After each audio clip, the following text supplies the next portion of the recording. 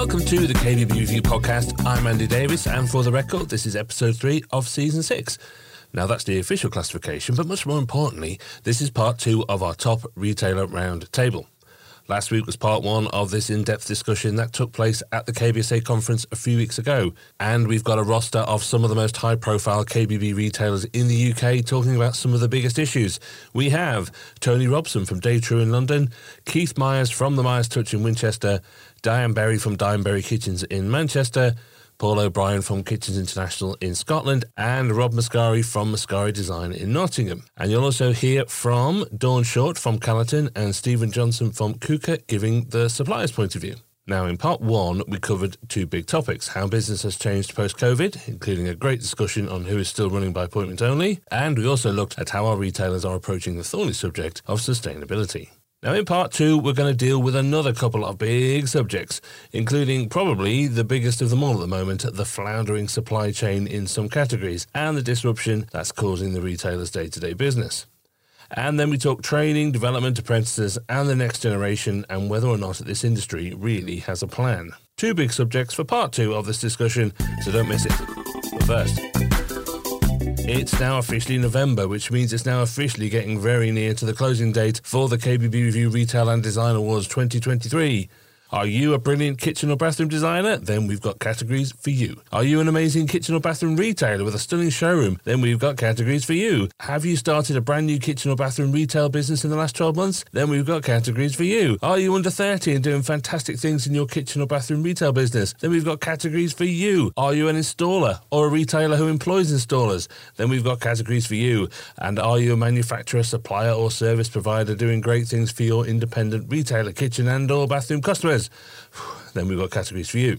To see the full list of all those trophies, go to kbbreview.com/awards. It's totally free to enter, and entries close at 5 p.m. on Thursday, November the 17th. And don't go thinking we'll just extend that because all awards do it. We don't. What's the point of a closing date if we don't close on that date?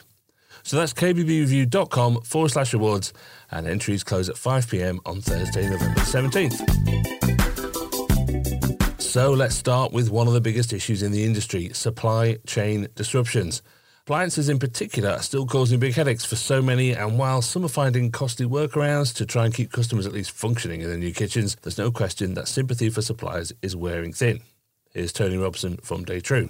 It is the hardest part of our job at the moment. I've got a picture on my phone of my best friend's house that's got a gap where his oven should be, which I ordered in February, and I still don't know when it's going to come. It's become pertinent because he's now getting frustrated with his best friend. Customers, they don't believe you. They do for a certain time, and then it's okay, but really, what's going on now? For me, it's the supply chain, and I've said there should be a standard service level agreement, which probably the KBSA could put together for independents to use. Because for me, there needs to be parity within the industry. So we get suppliers come to us with a set of rules, terms and conditions, contracts, saying you have to display X amount, and don't get me wrong, I'm paying for displays to showcase their brand within our showrooms, but you have to have X displays, you have to do X turnover, you have to do this, you have to do that. And then, as it is at the moment, we're getting completely let down by them, and there's no recourse. There's no, well, okay, but what's your agreement to us to make sure that I've not got my best mate ringing me up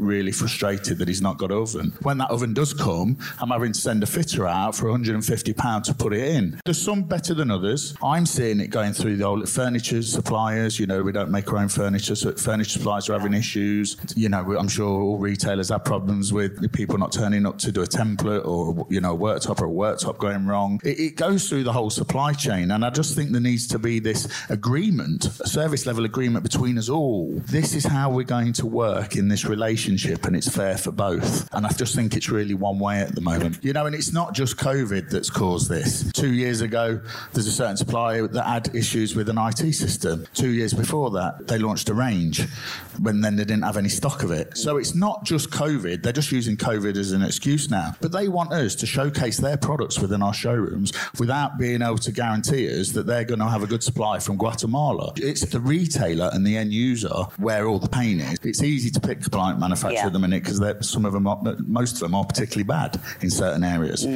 But it is the supply chain. I think our industry is 15, 20 years behind. One of my friends works in the aerospace industry. They're massively advanced on where we are. For KUKA UK boss Stephen Johnson, this is all a question of communication. For him, suppliers are simply trying to manage a very difficult global situation, but this is being exacerbated by the poor provision of reliable information. And that is something suppliers can control. No manufacturer sets out not to supply a retailer. I think we have to be considerate to each other. And for me, it's communication.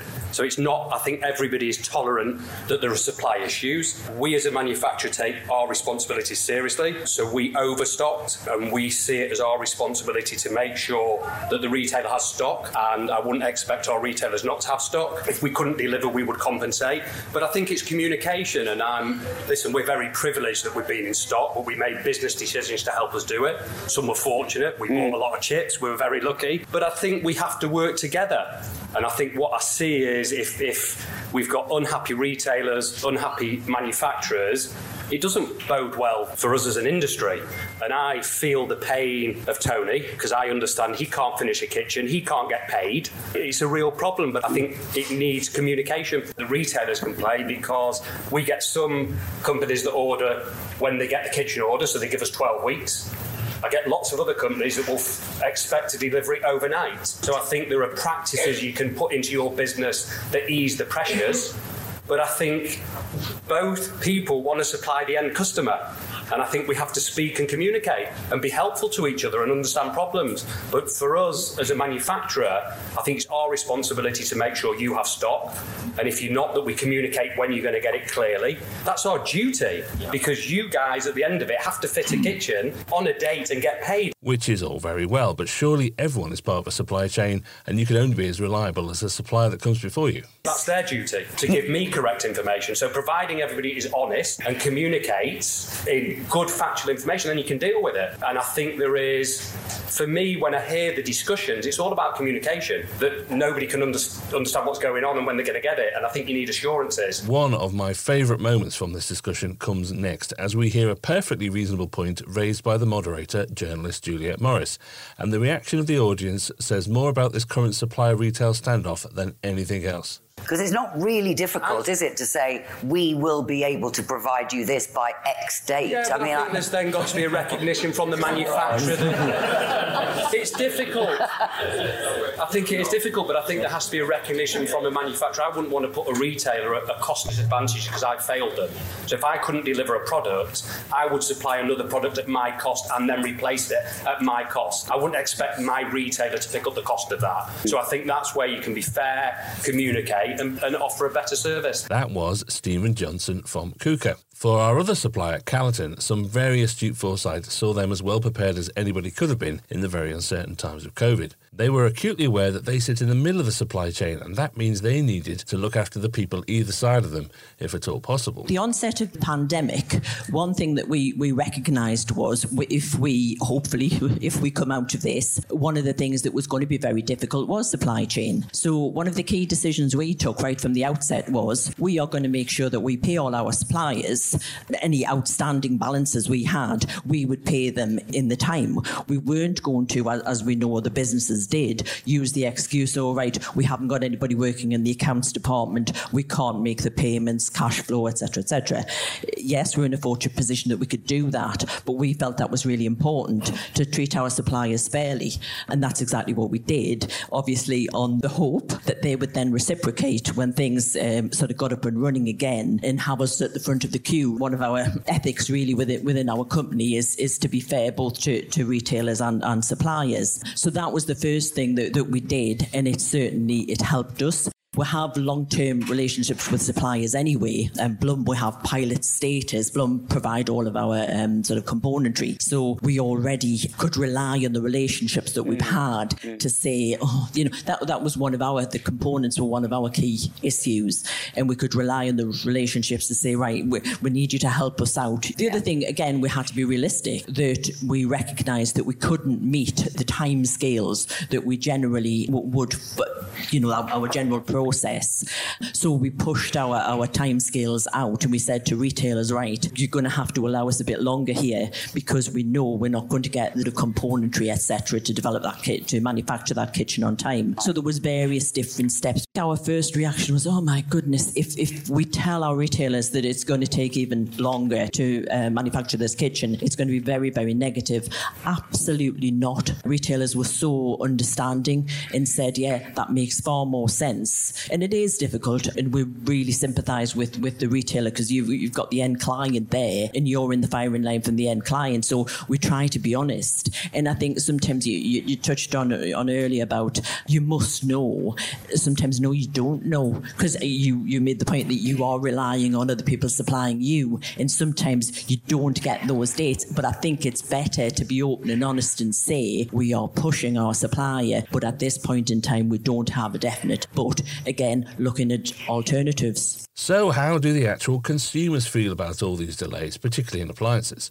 For Rob Mascari, the patience of his clients is starting to wear a bit thin, and all he can do is make sure they are under no illusions right from the offset. To be perfectly honest with you, it's almost one of the very first things that we say now. We almost make a cracker joke about it. We can do your beautiful kitchen, just hope you don't want any appliances to go with it. Kind of managing those expectations absolutely the moment they walk through the door. Of course, we've had 18 months of experience now of being able to get our heads around that we ain't going to get appliances when we want them. I give them a choice. I say, right, you can either have, for argument's sake, you can have this Fisher & Paykel product, which guarantee will be here by the time your kitchen goes, or if you want the Neff Hide and Slide or something like that, I haven't got a clue. And if you don't believe me, go and look on the front page of their website, because it says exactly the same thing on there. Also, to be fair, I mean, we've only got one studio, and I made a decision 3 or 4 years ago now to actually pretty much go down distributor sort of route rather than direct. Yes, we pay a few extra pennies on it, but we don't have the targets. We don't have the, well, you must to put this in and that and the other, and we're stuck just because obviously in a smaller studio,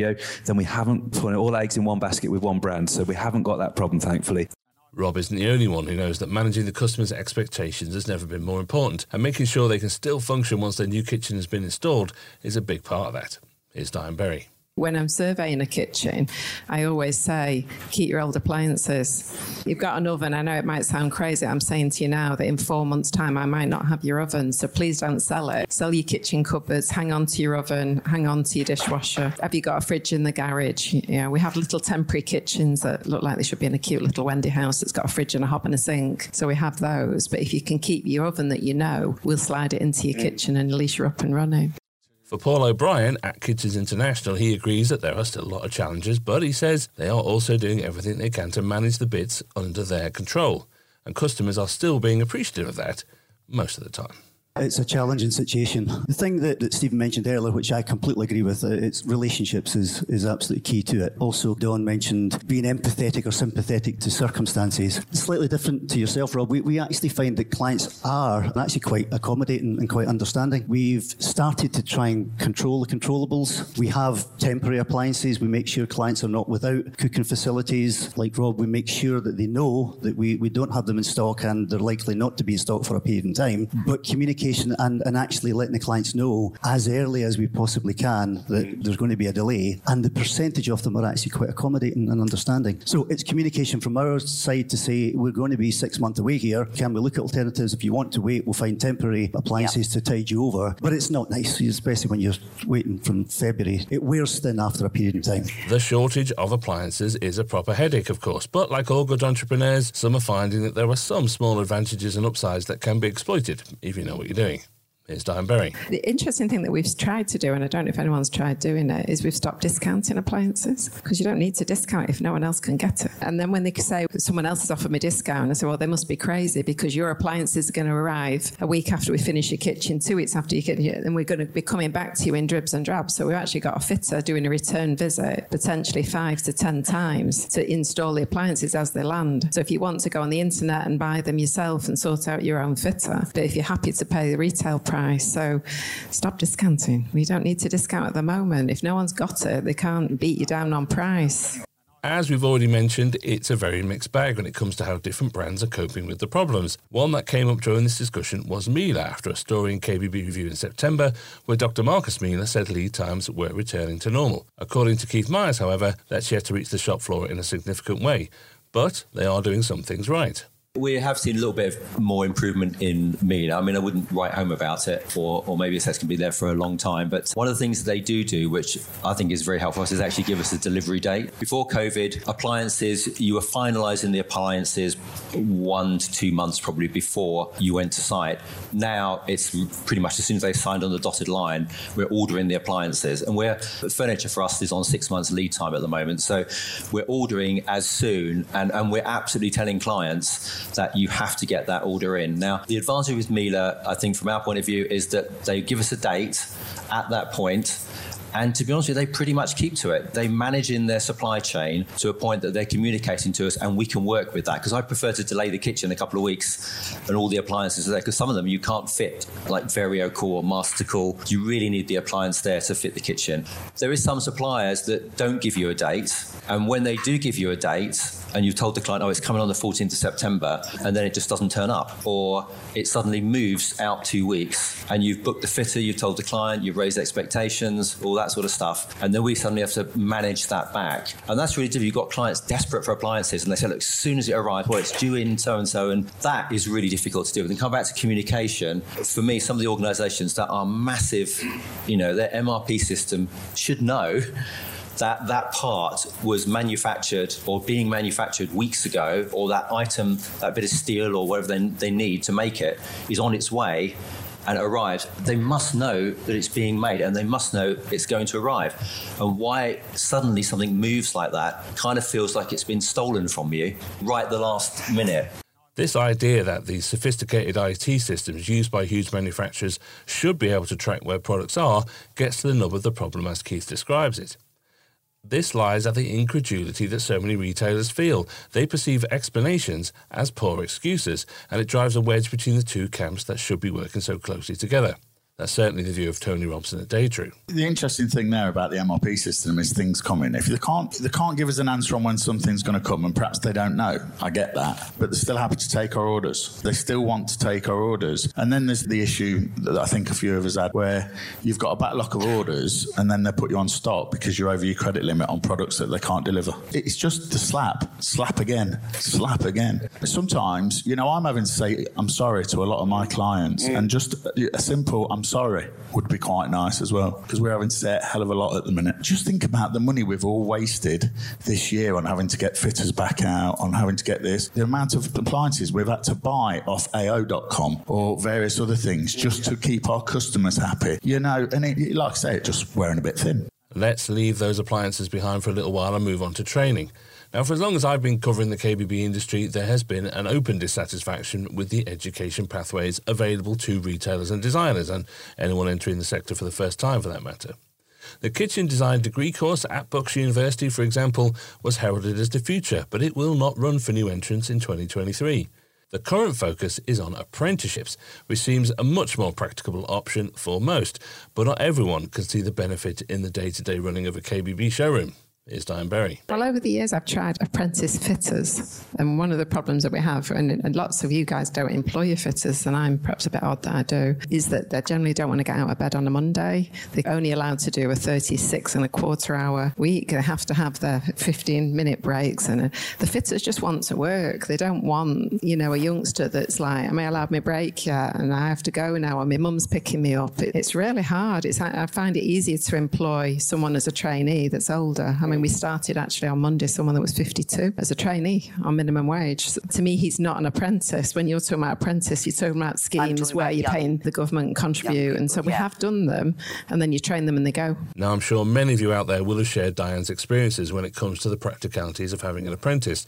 But for Paul O'Brien at Kitchens International, the pros more than outweigh the cons. As a business, we actually have 8 apprentices just now. We have about 20 full-time joiners, but I actually think it's the foundation of our business. I think the culture of your business then is imparted. Young apprentices coming through start working with their journeymen, tradesmen. They start to learn the behaviours as well as the skill. They learn the sort of mindset and attitude, why we do what we do. Our project management team of 7, 4 of them were fitters, 2 of them were apprentices. So as a growth and succession, I actually think it's the right thing to do. But what about that common argument made by Diane that all employers are doing is training people up only to have them leave to go elsewhere? So does Kitchens International keep all its apprentices once they're fully trained? Some we do, some we don't, but where people move on, we have some tradesmen now who've gone self-employed, working for themselves. They still do work for us, that serve their apprenticeship with us. It then comes back to what I was speaking about earlier on, is the right environment? Are you creating the right culture? Are you got the right infrastructure for retention of staff? But I think from a brand perspective, it provides an opportunity at a very young age to impart knowledge and culture. Another advocate for apprenticeships is Dawn Short at Callanton, and it works best, she says, when both the company and the apprentice can see the mutual benefit. We've had huge success with apprentices. We've now got 4 people who started with us as apprentices, young men that started with us as apprentices, who have now senior positions within the company. You know, it's been really successful. So, yeah, very passionate. I think it does help that we had an organisation who did the kind of initial vetting of the young people, and I think that helps. They target the ones that they can see want to work hard, ones who wanted the opportunities. Yeah. And it's been great, and it's been lovely, I think, to give young people opportunities. It's brilliant to see it, and it's brilliant to see them thriving so well. So huge fans. As we've already mentioned, the kitchen design degree course at Bucks University was a big breakthrough. And while it may have folded rather than persevered, it has still left a positive legacy for some. Rob Mascari, for example, was one of the organisers. I was with Tony 3 years as an associate lecturer on the Bucks University course, which was a wonderful opportunity to spend some time with some youngsters, some newcomers to the industry who were very excited. They hadn't got drawn into the day-to-day drag that we can often pass on a little bit too much than we should do. So lots of really exciting, innovative youngsters with a fresh approach were wanting to be professional in what they do. They weren't wanting to just jump straight in and call themselves a kitchen designer. So I am the converted in this one. I'm a big believer that education and professionalising our industry is critical and should somehow get back on track, because it's slightly derailed at the minute. As we heard there, Tony Robson, along with his wife Hayley, were also part of the team organising that degree course. So if everything Rob says about those on the course is true, what went wrong? Realistically, it's finished because as an industry, all of us have not supported it. But I think there was a cynicism. You're just listening to Rob there. The joy myself and Hayley used to get from seeing these people develop. You know, whenever we had to go to one of the residentials, it's like, what are we doing this for? God, we could do without this. We'd spent 2 days there and we was enthused and we'd learnt a load. And again, it's education. You know, if we could do more things like this and say to all the retailers out there, if you've got someone in your showroom, put them on the degree course, because it's absolutely awesome. So we've all let it down because we've allowed it to finish. Maybe the full degree course was just a stretch too far for an industry that has no formal education framework. One suggestion for an alternative is some sort of accreditation qualification that gives customers reassurance of the level of knowledge designers and fitters may have. It's certainly not a new concept, but it simply won't work without the support of the industry. Here's Tony Robson. The German plumbing market has that. A bathroom fitter in Germany has to be accredited. You know, no one would dream of having someone fit their bathroom that's not got an accreditation. You can't have someone fit gas in your house without a gas safety. So, yeah, it's a way off, and it's massive. And it was something that we were trying to, and still would be involved in, trying to put together. But there has to be a massive push from everyone in our industry to make it happen. That's it for the Big Retailer Roundtable. A huge thanks to Rob, Paul, Diane, Keith, Tony, Dawn and Stephen. Also a big thank you to the KBSA for hosting a really interesting conference. It'll be back next year, so look out for that. If you're listening on an app such as Apple Podcasts or Spotify, then just jump back to last week for part 1. Alternatively, I'll put the direct link in the episode description. Don't forget that entries close for the KBB Review Retail and Design Awards 2023 at 5 p.m. on Thursday, November the 17th. It's totally free to enter, and you can get all the details at kbbreview.com/awards. And yes, I have got a cold. See you next time.